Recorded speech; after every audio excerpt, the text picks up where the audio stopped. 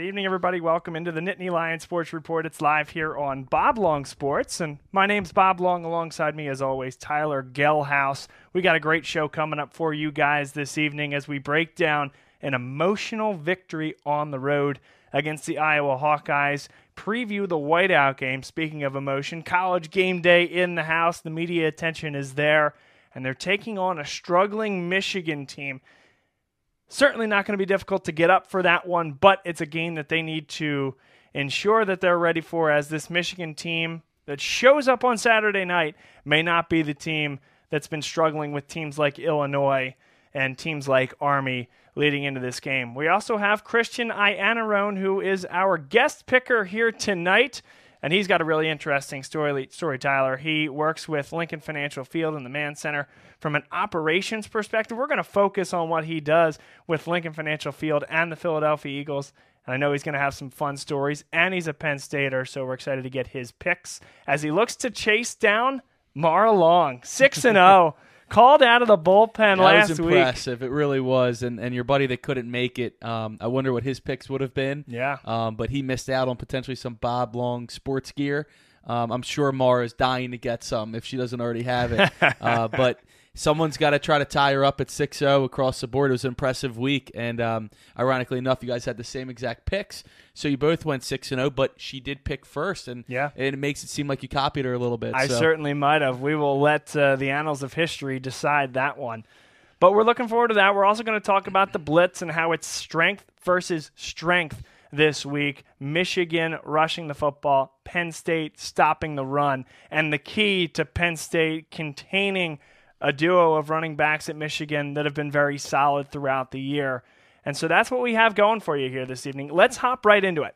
Kinnick Stadium last weekend, a night game, 7:30 on ABC, Tyler. And that was a game that, and I threw this out there to you when we were talking off air, flex the bicep type of game. One of those games where you just show that you're a little bit tougher than the other team, a little bit more ready for that moment in that hostile environment. Obviously, other factors that came into play, points being taken off the board multiple times, and you hang in there, get a few key turnovers, win that football game. An absolute statement win for Penn State, and I think fans have to come away feeling absolutely ecstatic about what they saw. Yeah, it wasn't pretty by any stretch, as you mentioned, Bob, but to go into Kinnick Stadium at night, and obviously Iowa struggled the week before at Michigan offensively. They're a very sound defensive football team. But, you know, the things that I think Penn State grew a lot from this experience. They're a younger team. Sean Clifford's second true road start. Might as well call it the first true road start because the first road game was at Maryland and it was packed with Penn State fans. But, he wasn't on Saturday night, but he was with his legs, which I thought was very impressive, specifically the 3rd and 10 late in the game with the fake pitch to Cain, and he took it, juked out a defender, got the first down.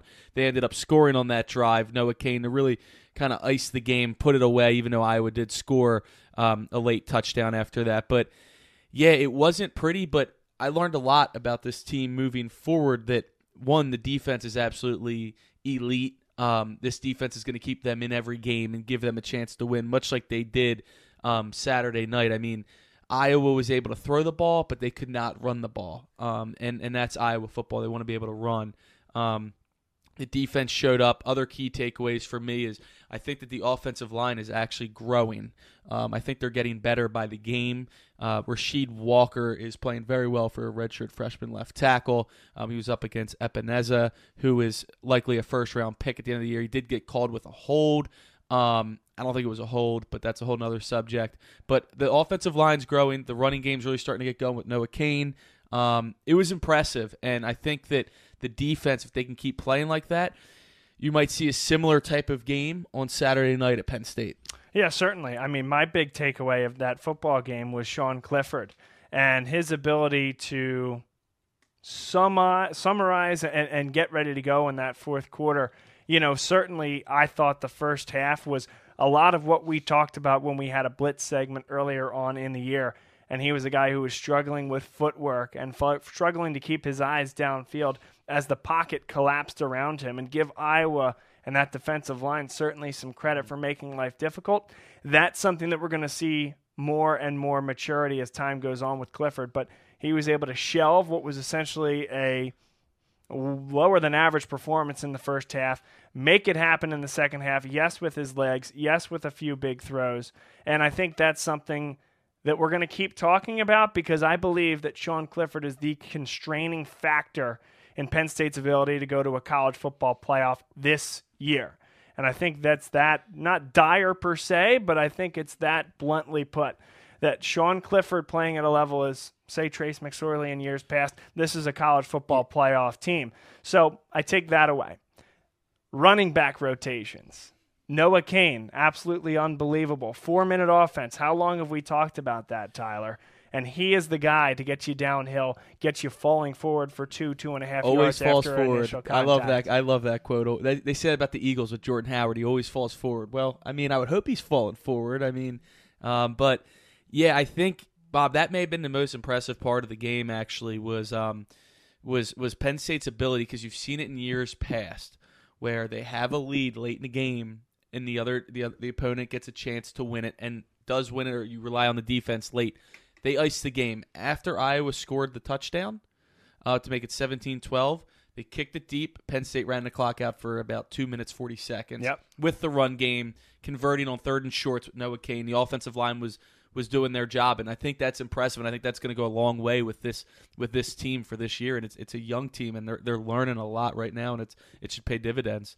They've learned a lot from what I see in that Pitt game and then that Iowa game.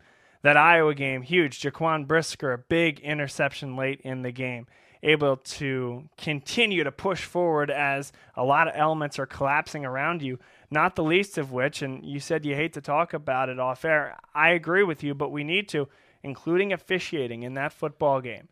And this is becoming a trend. John O'Neill and his crew have been the officiating crew for 3 notable Penn State football games in the last 7 years. The first was 2012 against Nebraska. On the road, right. Matt Lehman extends the ball across the pylon. More obvious, I may add, Absolutely. than the touchdown that Freiermuth scored and then got called back on Saturday. Obvious touchdown in Lincoln, Nebraska, changed the game. Yep. Penn State ended up losing. Penn State loses that football game because that is called a no score, and they lose 32-23. Ohio State in 2014, perhaps the more notable of the two that I'm mentioning here in the past. Interception ruled on the field. It's called an interception after a review. Goes off his chest, off the ground, up into his arms. This is an Ohio State defensive back. Clear as day, very similar as this, same crew. And then, of course, the play clock running down. They kick a 49-yard field goal. Thank you for remembering that one. The field goal one, because not a lot of people realize that one. And that pushing them back 5 years. It should have been 5 yards. It should have been a delay of game. Right. Yeah, and they didn't call it, and it was it was about 2-3 seconds it was delayed. That's right, 2 to 3 seconds. And the point being there, it's not a 39-yard field goal, it's a 49-yard field goal. Right. 5 yards most likely takes them out of field goal range. That's a game that Penn State lost in double overtime. And Ohio State scored off the interception and obviously got 3 points off of the field goal that they made too. So not to go back 5 years, but Ohio State did end up winning the national championship that year too, which is kind of ironic. With one loss in the regular season, that would have been their second. Yes, correct. Franklin did speak to the media today, as he always does on Tuesdays, and he said that the Big Ten did talk. They called the Big Ten, and it was discussed, but he wasn't going to discuss what it was about. And I just think it's a crime if he does any more Penn State games, let alone a game that could end up deciding the Big Ten East champ, playoff berth down the line. I don't think he should be doing any more Penn State games, because I think there's a clear objective he's trying to enforce against Penn State. Ooh, wow! You're saying that. You're going out and saying that. It just seems too obvious. I mean, how do you overturn a call like that on Saturday night, and it's not his first time around? Put it this way. When they tweet before the game at Iowa who the referees are, and people start texting about it and tweeting about it, like you know that there's a history there. Usually you don't really care who the ref is, but it's becoming more and more obvious that this John O'Neill guy, that Penn State fans just don't want him reffing the games because of the experience. And I don't really blame him. But the fact that he overturned Freiermuth's touchdown. The call on the field was a touchdown. How did they ever have enough video evidence to overturn that? You know what I mean? If the call on the field was down at the 1 and you don't have enough video evidence to say it's a touchdown, I understand that, but the call on the field was a touchdown. The video evidence sure as heck looked like a touchdown. Absolutely. The announcer said it. The ref that comes in, the former ref and the analysis says that's a touchdown. And then you say after like 10 minutes of looking at it, I mean, he goes, oh, no, he's down at the half-yard line. Then Penn State can't get in the end zone. Then Clifford gets in and gets called back for a hold. And I guess that's what I'm thinking. Wow, like this is really I just had a bad feeling about the game. But I think that makes it even sweeter that Penn State pulled it off. In the end. I mean, if he does the Penn State-Ohio State game, that's unfortunately, that's something that Penn State's probably going to have to battle against as well. I mean, I'm just saying the history shows. Yeah, all I can do is lay out the facts and let folks make their own decision. Interesting though that you're all going you have there. to do is look. I mean, just Google it and look it up, and there's a lot of different instances. It's not just this game. That's 100%. You know what I mean? It's just, man, that's a pretty transparent way to go about it if that's really the issue. But people have biases. I mean, whether or not he is from Chicago. Okay. He might be a fan or an alum of a different team in the Big Ten. Some people just don't like if I'm a ref, I don't like certain schools. But why would Nebraska be the initial start point? I mean, that's a Big 12 No, school. what I'm saying is he might have something against Penn State. Yeah. Okay. I mean, I think it's very possible based off of the history. I mean, I just can't go there with you. But all right. I mean, I'm just saying. I would not be the least bit surprised. I don't know what it is, but for whatever reason, people don't like Penn State, and that's fine. I mean, not everybody does. But it's usually not lead referees for. But how do you judge that though? I mean, what do they do? Lie detector tests? I usually don't. I'm going to give him the benefit of the doubt. I can't believe I'm defending your decision. him. Here I am defending. I'm telling you. This is not where I expected this to go. This is good stuff. Well, it's a shame we're talking about a referee right now with the game that just happened and the game coming up on Saturday. Yeah. I mean, and it's been a topic of discussion really since the game ended till still now with Penn State fans.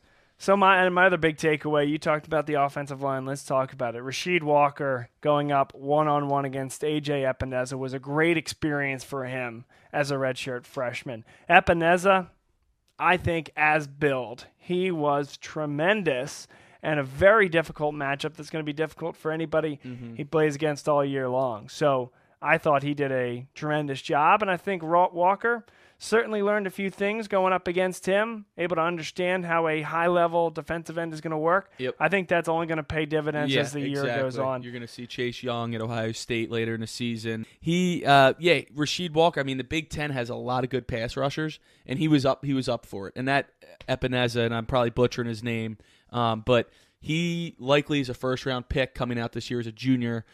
He's thought of very similarly as Gross Matos is at Penn State.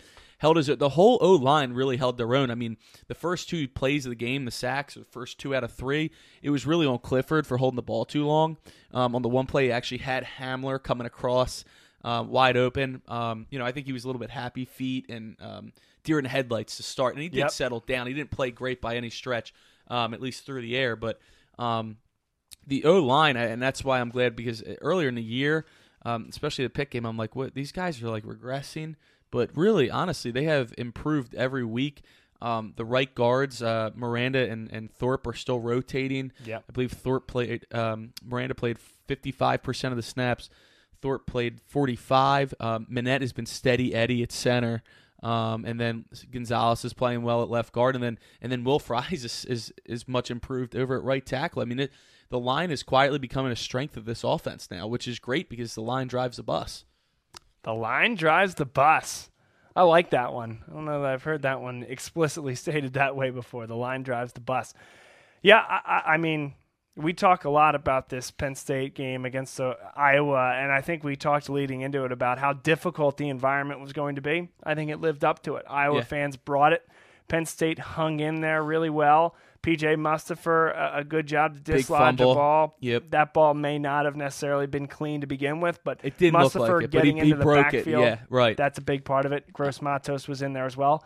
And our boy and Bruce Badgley's boy, Jan Johnson, coming up with the fumble recovery. Right place, right time. I got to give Robert Windsor a shout-out, too. Oh, my he's been under goodness. the radar a lot this year. 54 on Penn State was a monster on the D-line. His best game as a Nittany Lion. Yeah, by far. I mean, even if he wasn't getting to Stanley in time on the Brisker interception, he knocked him out right before he threw it. I mean, he was all over the place. I mean, this D-line is like the real deal. I mean, and the defense is phenomenal, but the D-line is really getting good push from every position. But you know what's so funny, too, about the game is 17-12. You look at it, really close game. Well, it didn't feel like that, though, necessarily until Noah Cain scored that last touchdown. It kind of, when we went up 17-6, it kind of felt iced. But really, Penn State should have had 21 points. And I said before the game, I thought if they could score 20 points, that would be enough to win. And they didn't, but it was still enough to win. So it just goes to show how good that defense is. And also, we haven't talked about it either, but Blake Gillikin, I thought, was probably his best game as a Penn Stater punting. Iowa had pretty much horrible field position the whole night. He was awarded Big Ten Special Teamer of the Week, so congrats there. Special teams really play a big role in those kind of games. There's no doubt about that. And Gillikin was huge. Setting up that field position, as you mentioned, against an offense in Iowa that already has trouble moving the football. Penn State's defense was tremendous. Listen, it's exactly what you expected in a Penn State-Iowa game.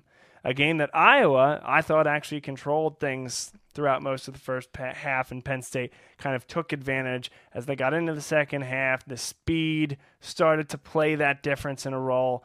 Clifford makes a couple decent throws. Frankly, I thought KJ Hamler, it's either a touchdown or a pick six, and it was just beyond the arms of that linebacker. Yeah. But you get the ball into his hands, and he makes an athletic play. It's as simple as that. And so you get 2 or 3 of those in a game, you're putting up near 20 points, you win most football games. Yep. I came away very impressed with Iowa from a defensive standpoint. I came away very impressed with Kinnick Stadium, generally speaking, and I came away very impressed with the Penn State Nittany Lions. And if you're a Penn State fan, you're leaving that game from the stadium, or you're turning off your television thinking, it's a good day to be a Nittany Lion. That team showed well on national television. They earned themselves another chance to play on national television and to have game day come to Happy Valley. And here you are through game 1 of the 3-game slog. And you're tailing game 3, Michigan State, a team that can't put a point on the board, it seems like these days. So you're really lining this game up against Michigan as that brunt that you need to get to and then begin to cascade through the rest of the season, leading into a game against Ohio State. It's a decent day to be a Nittany Lion.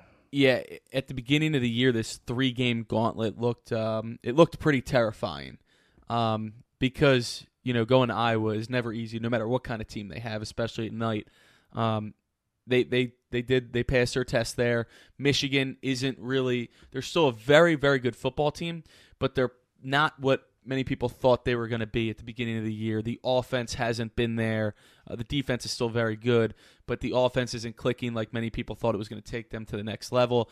And Penn State hasn't had great success recently either with Michigan State.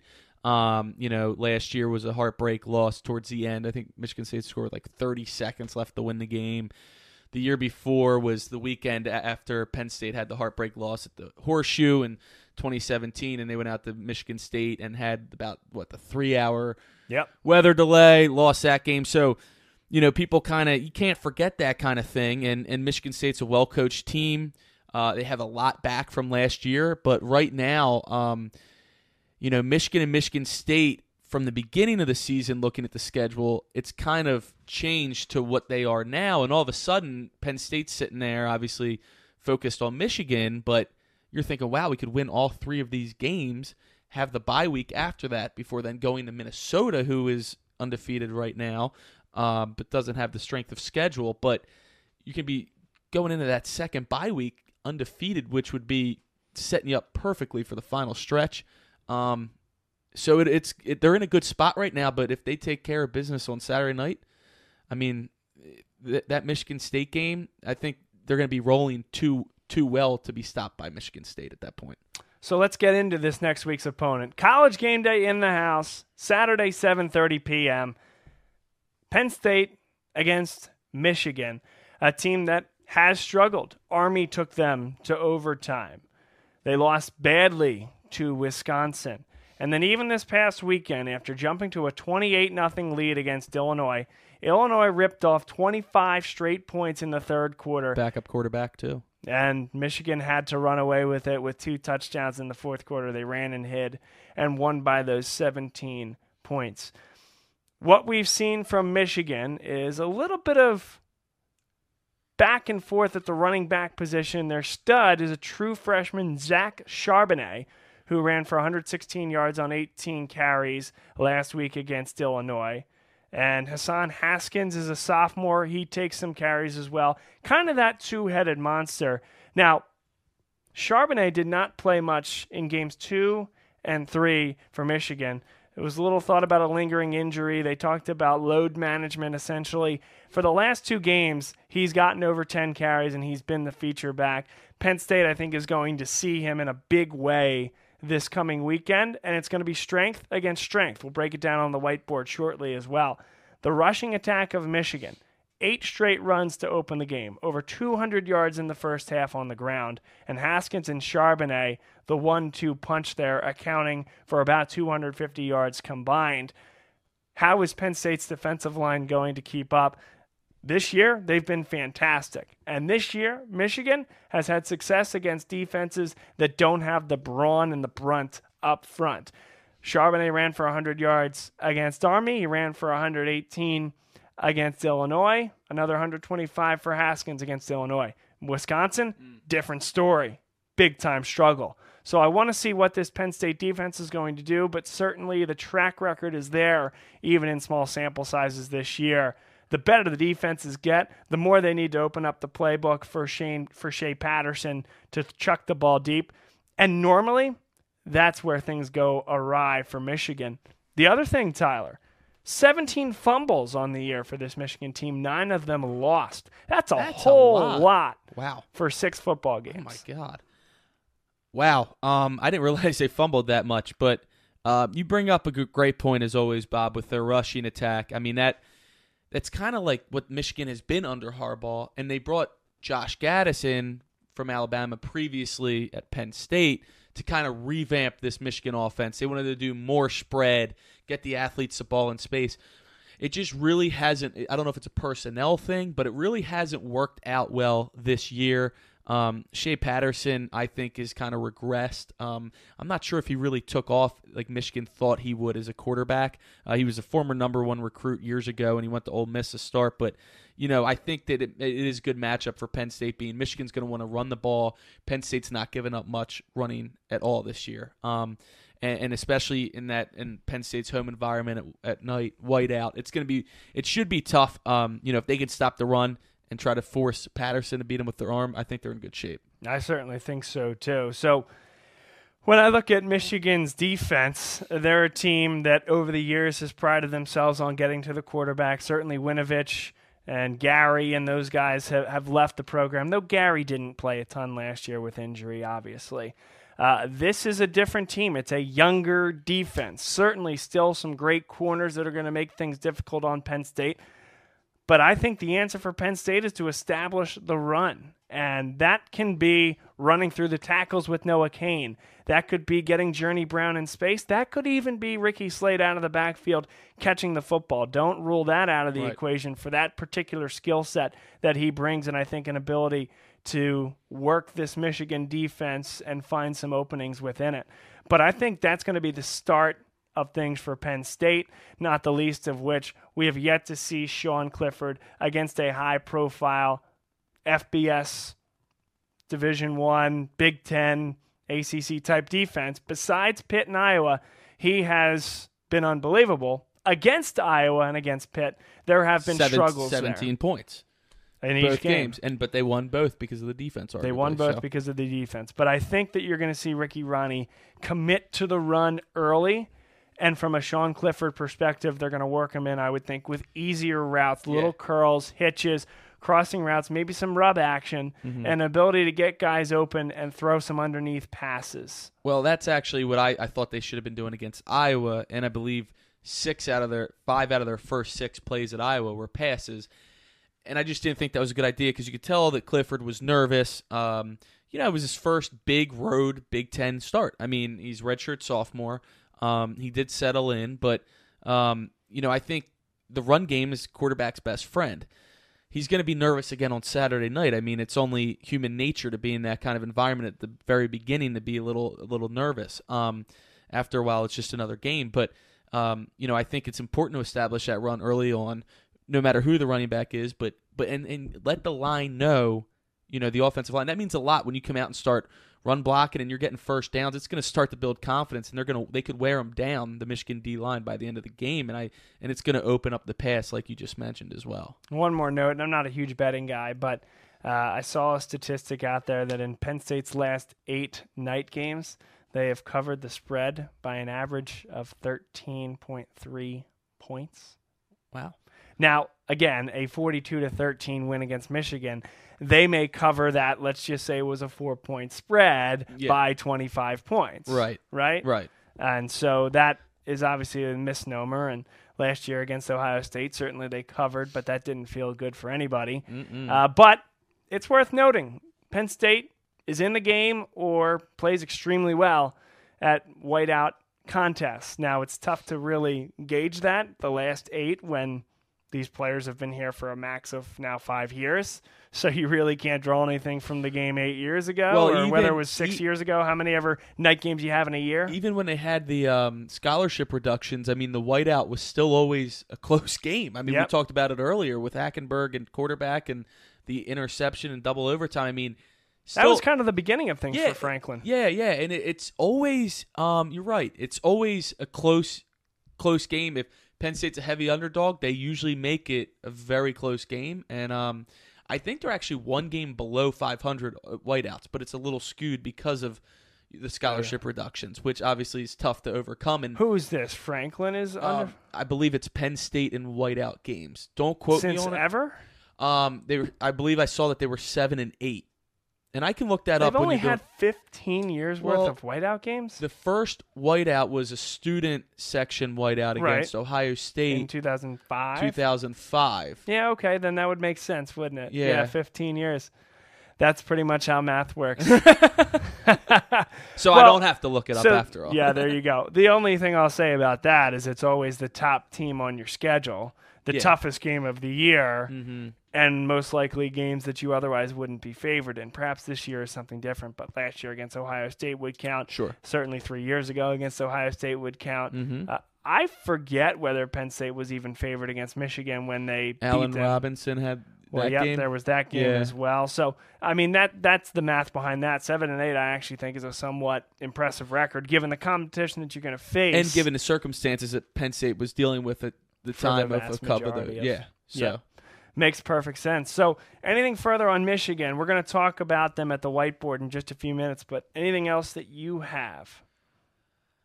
I mean, this is, even though Michigan is ranked 16, this is still a very good team that should not be overlooked by, obviously, the team, Penn State team, or fans, getting a little excited after the Iowa win, which was obviously a very flex your muscle kind of game. They're still very good. They have talent across the board. I mean, it's not like this is going to be a cakewalk, even though Penn State's 8.5-point favorites right now. I mean, Harbaugh is a very good coach. Most people view him as a very good coach. I think he's a very good coach, but he struggles against the ranked teams, especially on the road. And I forget what his record is against top 10 teams or something, but I don't even know if he has a win yet against a top 10 team. But they're hungry, and they're still in the race just as much as Ohio State and Penn State are right now. You're right about that. So I mean, we're at the halfway point, and it's not like they're just going to roll over. I mean, they think that they still have a chance. They run the table, they're in. So if they run the table, they are in. Yeah, I mean, they have Notre Dame next week. Okay. I was thinking Big Ten championship, but because their loss was to the team out west, Wisconsin. Yeah, right? so and they get Ohio State there at the end of the year at home. And they're due for a win against Ohio State. I mean, it's got to come sooner or later, you'd think. But, I mean, this is going to be a hungry Wolverine team that, they have something to prove. They think the Wisconsin game was a fluke, and Army. So, it'll be interesting. Wisconsin and Army were a fluke, and Illinois. We shall see. That's probably what they're thinking. Yep. And listen, that's not... Because Harbaugh did say recently. I don't know if it was after the Iowa game when they put up 10 points. He says we're starting to hit our stride offensively, which I thought was kind of weird. You're like, we're starting to hit our stride, but you just had 10 points. But then they did come out and have a good offensive game against Illinois. But they did.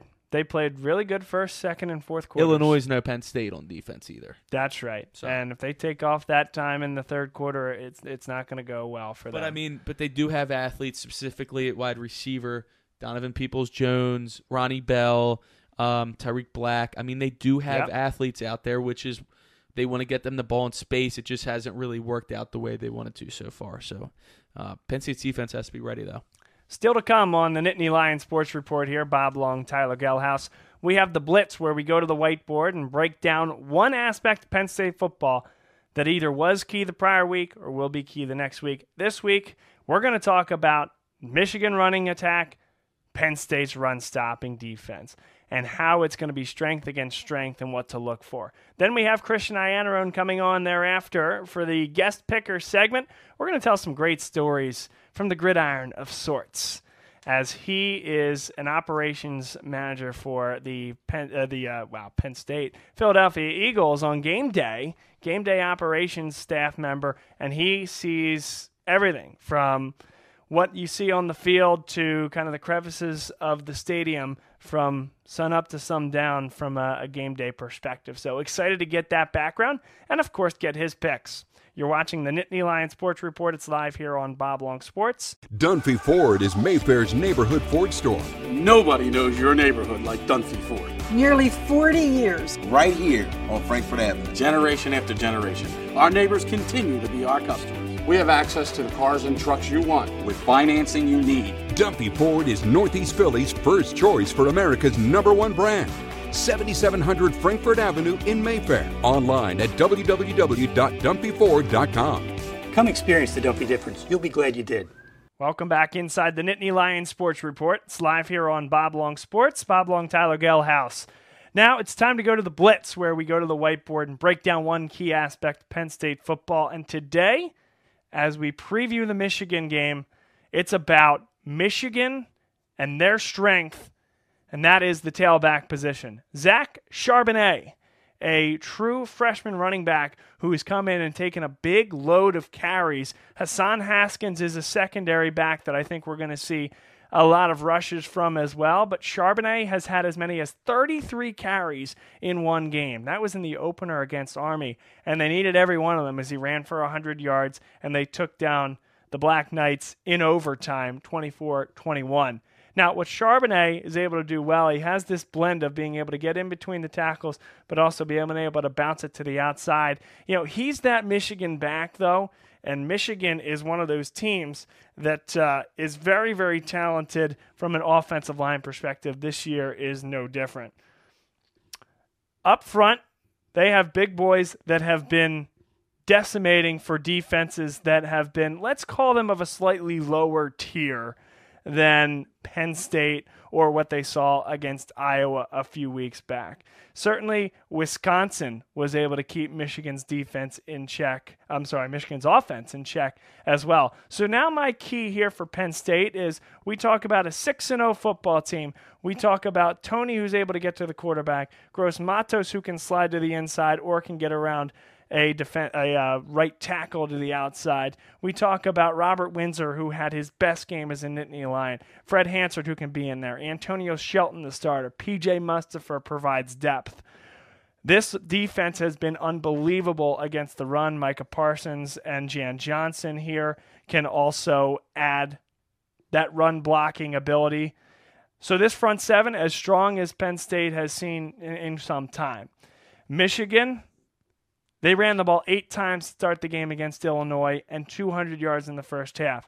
So the unstoppable force meets the immovable object. Who's going to win? And I think that's going to be a key and the key for Penn State defensively to keep Michigan off the board offensively. Nobody's saying that this Michigan offense is an offense that can light it up down the field. Shea Patterson has really struggled. Yes, the weapons are out there, but I think Penn State, from an ability to get pressure, and certainly what we've seen from the John Reeds of the world, the Tariq Castro Fields of the world, and we've seen some great play from Garrett Taylor at free, and then both Brisker and Lamont Wade at strong. I think they're going to be able to keep them in check. But the pressure consistently will be Zach Charbonnet, I think, getting the majority of the carries, and Haskins being that second option to try to bounce it to the outside, that 1-2 punch that Michigan's going to count on. And if you can start to chip some of these safeties and cornerbacks and keep these linebackers in the middle of the box, that's going to create room in the middle of the field for a guy in Shea Patterson who has really struggled, but you give him weapons and you give him some open field. Even something like Shea Patterson struggling can be nixed by some openings in the defense, and that's what you saw in the second half of that Illinois game, specifically the fourth quarter. So that's my key here. Penn State, one of the best rushing defenses in the country. Okay, now is the time to show it. You have a team in Michigan that is going to be committed to running the ball in between this A-gap, to pulling this guard from the left side and running off tackle. This is an athletic offensive line. Don't get it wrong here. This Michigan offensive line, though the team is struggling, is a strength, will continue to be a strength. We saw last year at the Big House, Penn State had immense problems stopping the run, among other things. And so this is my key here for this game. Yes, a new year. Yes, some new personnel. Yes, the roles have been flipped. It's Penn State hosting the game. It's Penn State number 6 in the country. It's Michigan reeling with a tough loss. Okay? All that's changed. What's going to happen here right down the line of scrimmage? That's obviously the key to this game for me, and a Michigan team that's not afraid to run it in any down, in any situation. I mentioned 8 times to start the football game. They'll do it till it doesn't work anymore. And it's the Penn State front 7 that has to make it not work. That's the Blitz here for today. We'll take a break, come back on the other side. Christian Iannarone is our guest, and our guest picker segment this evening here on the Nittany Lion Sports Report. Dunphy Ford is Mayfair's neighborhood Ford store. Nobody knows your neighborhood like Dunphy Ford. Nearly 40 years. Right here on Frankfurt Avenue. Generation after generation, our neighbors continue to be our customers. We have access to the cars and trucks you want with financing you need. Dunphy Ford is Northeast Philly's first choice for America's #1 brand. 7700 Frankfurt Avenue in Mayfair. Online at www.dunphyford.com. Come experience the Dunphy difference. You'll be glad you did. Welcome back inside the Nittany Lion Sports Report. Live here on Bob Long Sports, and we have our guest picker here for the evening, Christian Iannarone, and he is an Gameday Operations Manager with the Philadelphia Eagles in Lincoln Financial Field. So we thought that was a pretty cool story to come on and get your thoughts on. Obviously, not your day-to-day. I know you work in pharma, but a pretty cool way to stay associated with the team you love, the Philadelphia Eagles, on a day-to-day basis, on a game day by game day basis, that is. Absolutely, Bob. Thank you for having me on the show. It's great being able to work for an organization you love, support, obviously, the Eagles and Penn State, as I am an alumni from Penn State. So it's good to be able to kind of talk on your show and be able to tell you a little bit about my day-to-day stuff. Tyler, I know you had an opening thought here for Christian. I do have a question for him, and it doesn't have anything to do with me getting tossed from the link that we discussed beforehand. But going to Penn State, obviously I'm sure you went to the Penn State games when you were a student there, now working with the Philadelphia Eagles. I see a big difference in the atmosphere between the two, an NFL atmosphere and a college football atmosphere. Can you talk about a little bit some of the atmosphere differences that you see between a game at Beaver Stadium and a game at Lincoln Financial Field? I mean, from the past few years, since I started 2 years ago, and they didn't give me a ring, but we could discuss that later. I think the atmosphere is very similar when it comes down to your college experience versus your professional experience. I think that there's definitely higher run games, more passing. But I think that the crowd and the atmosphere inside the facility is just as intense in both situations. It just might be a younger crowd. Yeah, well, that's like the thing about like college, which I like. I like the band and student sections and Exactly. I think it's a more interesting, like a lively crowd. Not to say that Lincoln Financial gets rowdy, it does, but college football to me, like especially what you're going to see on Saturday night at Penn State, I mean, there's really not much in all of sports that can compare to some sort of setting like that. No, absolutely not. A Big Ten, Michigan State whiteout game or Michigan game, it doesn't compare. But obviously the Birds are a powerful team, and hopefully in the future we're going to continue to grow the franchise with players like Miles Davis or Miles Sanders. Miles Sanders. If peeing your pants is cool, consider me Miles Davis. Miles Sanders. So I wanted to ask you about some of the crazy stories that you made that are obviously PC enough for our show, but any crazy stories that you've seen from your time associated with game day with the Eagles that let's just say an Eagles fan may be interested to know? I mean, there's definitely some wild times. I think the best was the band fan who won the 50-50, who ended up in the lobby of the place quite uncovered and revealing, to say the least. But yeah, that had to be one of the most crazy times. It's just another adventure every day. I mean, have you met any cool celebrities, athletes? Obviously, a lot of Philadelphia athletes go to the games. I know you're in operations. I don't know if behind the scenes you've met or have seen anybody, famous celebrity athlete type of thing.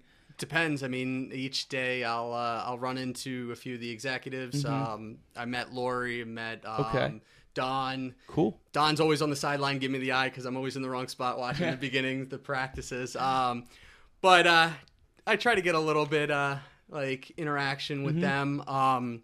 Obviously, the players every once in a while walk around. Cheerleaders are right there. It's a great experience. Cool.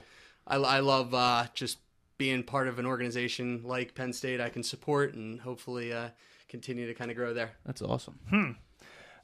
From a perspective of working a game, what is that like? And most people would never have any idea what's that like. So when does your day start? What's the first thing you do when you get to the stadium? What's the least favorite thing that you have to do? I mean, walk us through, if you could, what a day in the life is. Absolutely. We have a lot of different opportunities with the Eagles. I specifically work on their ops side when it comes down to the fan experience.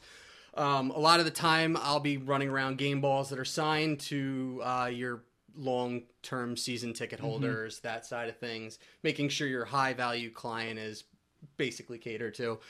But it's a long day. You're up at 8 o'clock in the morning before the game starts, making sure that things are in place and ticketing's running well and just going from there.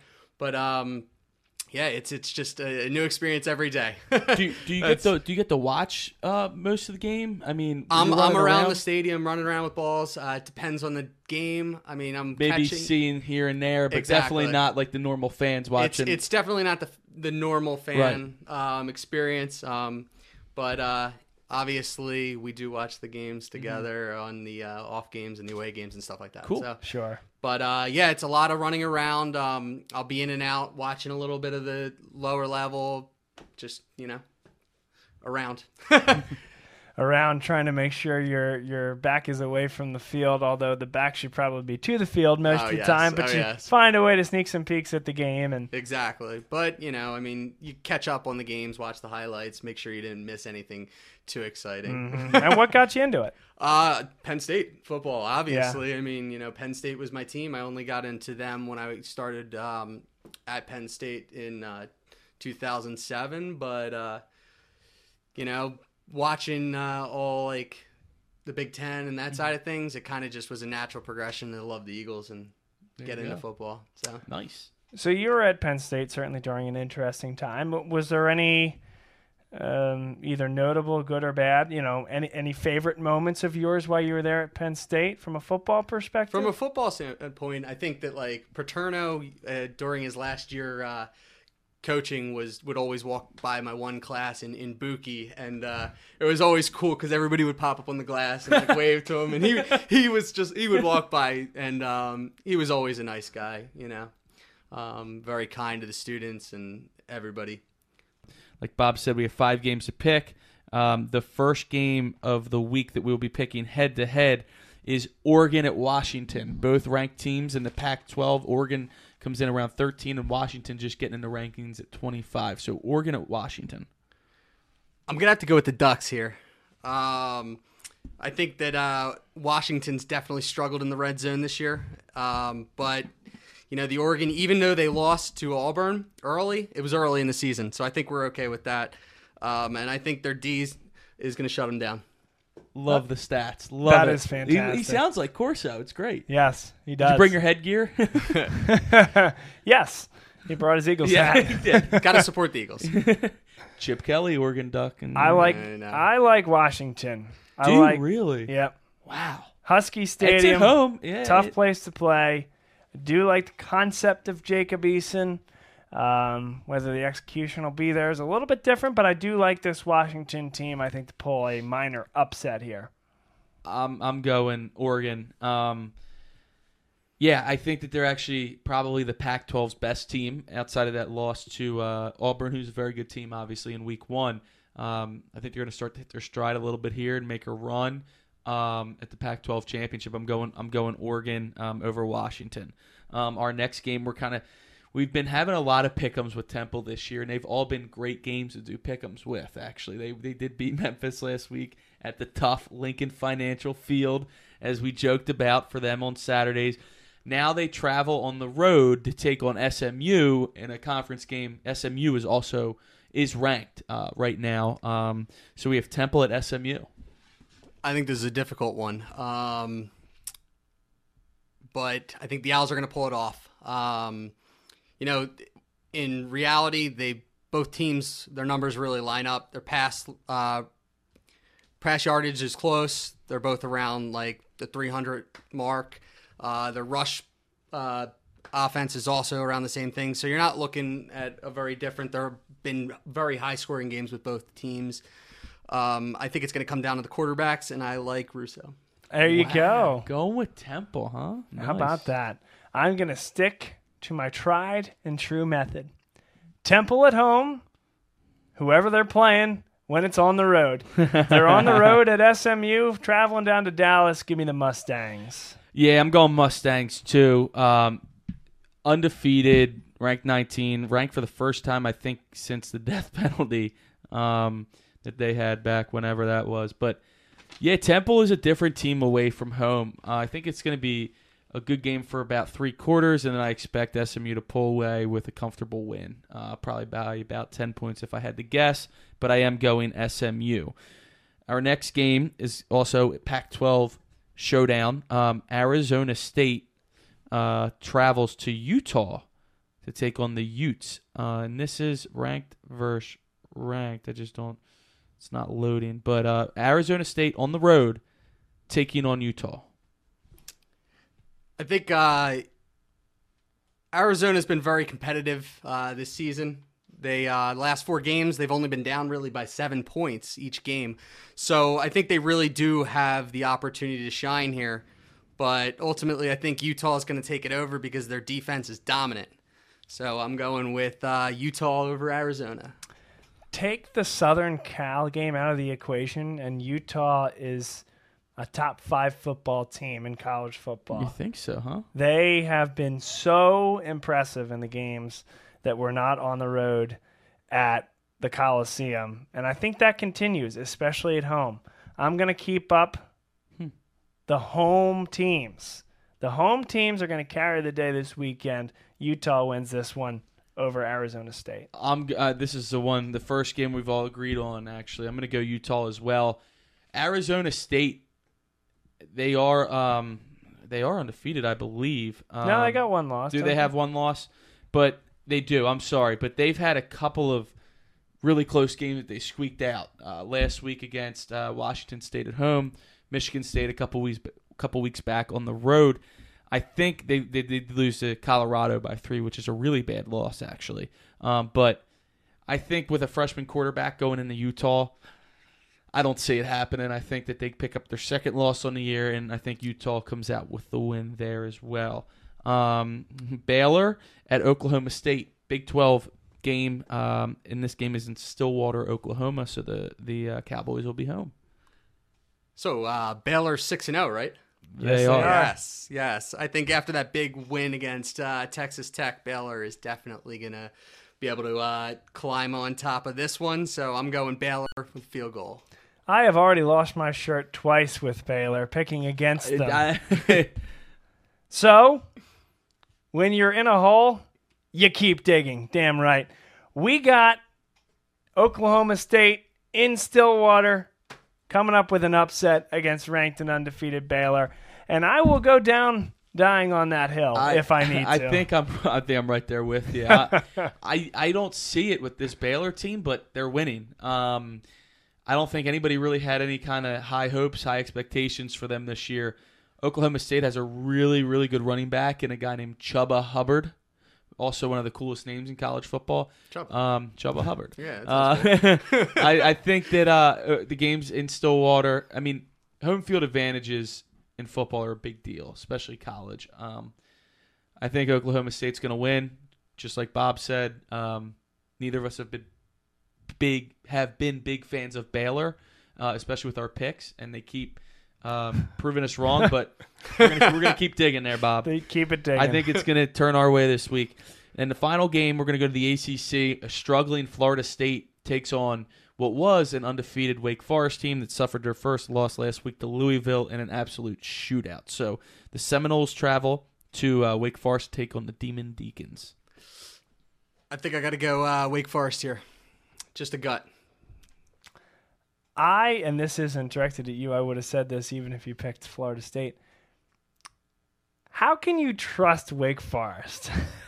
How can you possibly, sorry, not you again, pick Wake Forest? That was my first thought when I thought about this. But then you look at the game, and they're 5-1, and Florida State is just brutal. I have no reason for this pick other than it's a brand pick. I think of Florida State as a football program. I do not think of Wake Forest as a football program. And so this is going to be the first game that I'm not picking a home team, but I'm picking a brand, picking Florida State, down as they are, picking them to beat Wake Forest. I was so close of doing that too, just based off of the brand. Until I saw that it's a night game just now. It's 7:30. Not that Wake Forest is like... What colors are the benches at Wake Forest Stadium? Do you know? The benches? I want to say who knows that? I don't know, but you'll find out when you watch on Saturday night. Oh, why? Because nobody's there. I got you. All right, I got you now. I thought you were talking about the benches on the sideline. No, but you're right. But I don't. Florida State is just a mess. I mean, Taggart is probably going to get fired at the end of the season. I just think the dumpster fire continues. I'm going to take Wake Forest to win the game at home. Nice little bounce back win. Demon Deacons. And the pick you guys have all been waiting for. Penn State right now coming in at 8.5-point favorites against the Wolverines. Saturday night, 7:30. State College, Pennsylvania whiteout conditions are expected. Penn State 8.5-point favorites. Are you taking them to cover? Are you not? Give us a score, please. Another tight one here. I think it's really a toss-up. You've got two very similar teams. You have both Michigan and Penn State both have similar advantages and disadvantages as a team. I think that ultimately it's going to come down to who controls the ball and who's going to convert and carry on those third down opportunities. I think that your quarterback situation is going to make a huge difference in this game. I think Patterson's due for a big game, but Clifford, he needs to step it up. And if he can step it up for this big opportunity, I think that Iowa was a big step. But you've also seen, like big momentum in when it comes down to your receiving out of Hamler. So I think that I think it's just going to come down to your pass run offense and who's going to be able to hit the opportunities. And I think it's going to go down to it being a huge deal in Happy Valley, but I don't think they'll cover the spread. And what do you think the score is going to be? I think it's going to be 14-13 Penn State. Oh, my gosh. I think it's going to be a really close game. Low scoring. Oh, my God. Very low scoring, yes. You could very well be right on that. Wow. Whew. So I am fortunate. A win's a win now. Yes, absolutely. Throw the spread out the Yes. door. Forget the spread. I have been fortunate to have picked every Penn State game correctly against the spread this year. Pitt. What was the? Pitt spread was a lot more than what they won by. And I'm pretty sure I thought Chris was the only one that's... Who was week 2? Give me 1 second, because I'm pretty sure... I thought we had been picking Penn State to cover. Chris was week 2, and he said that Penn State would not cover, and he was right. And I picked... No, he didn't. No, he was not right. Oh, yes, he was. No, he wasn't. Yes, he was. Go back and watch it after this. We'll watch it after this. We're going to have to go figure this out. We're going to watch it after this, and you're going to open up... And you're going to open up a statement next week. Next week is going to be your opening statement that you were wrong, but go ahead. Okay. All right, we'll take your word for it, but go ahead. We'll take our word for it now, and we'll readdress next week. That said... I hope I'm right, by the way. If not, I'm going to look like an idiot. You're starting with the statement. I struggle with this one because 10 points would cover, right? And that could be a close game. It could be Pinnaker adding a field goal on late. But there's something to me that scares me about this football game. And what it is the fact that Michigan has struggled so much with turnovers. And they have struggled so much from a quarterback perspective, but the weapons are there. Charbonnet, Haskins, Patterson, they are able to hold on to the football. I'm worried that starts happening now. These receivers are able to make people miss in the open field. It's just about Patterson getting them the football. And so you look at this Michigan team that has struggled so badly against Wisconsin and so badly against Army, and you think, man, this just isn't the same Michigan team. But it's in there somewhere. And I'm very worried about this game for Penn State. I think they're going to win the game by about 3 to 7 points. So I'm going to take Michigan to cover. I have Penn State winning the football game, but it's another grind it out, grit those teeth down to the bone, bite your nails type game. And I like a 23-17 win for Penn State. Yeah, this is a tough one to call. I think 8.5 is very, very generous. I mean, Vegas must know something.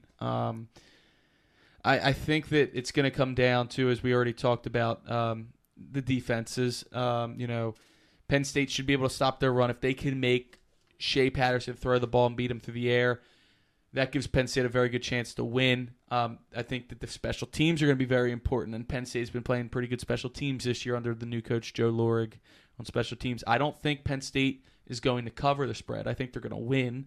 I'm seeing 27-20 right now.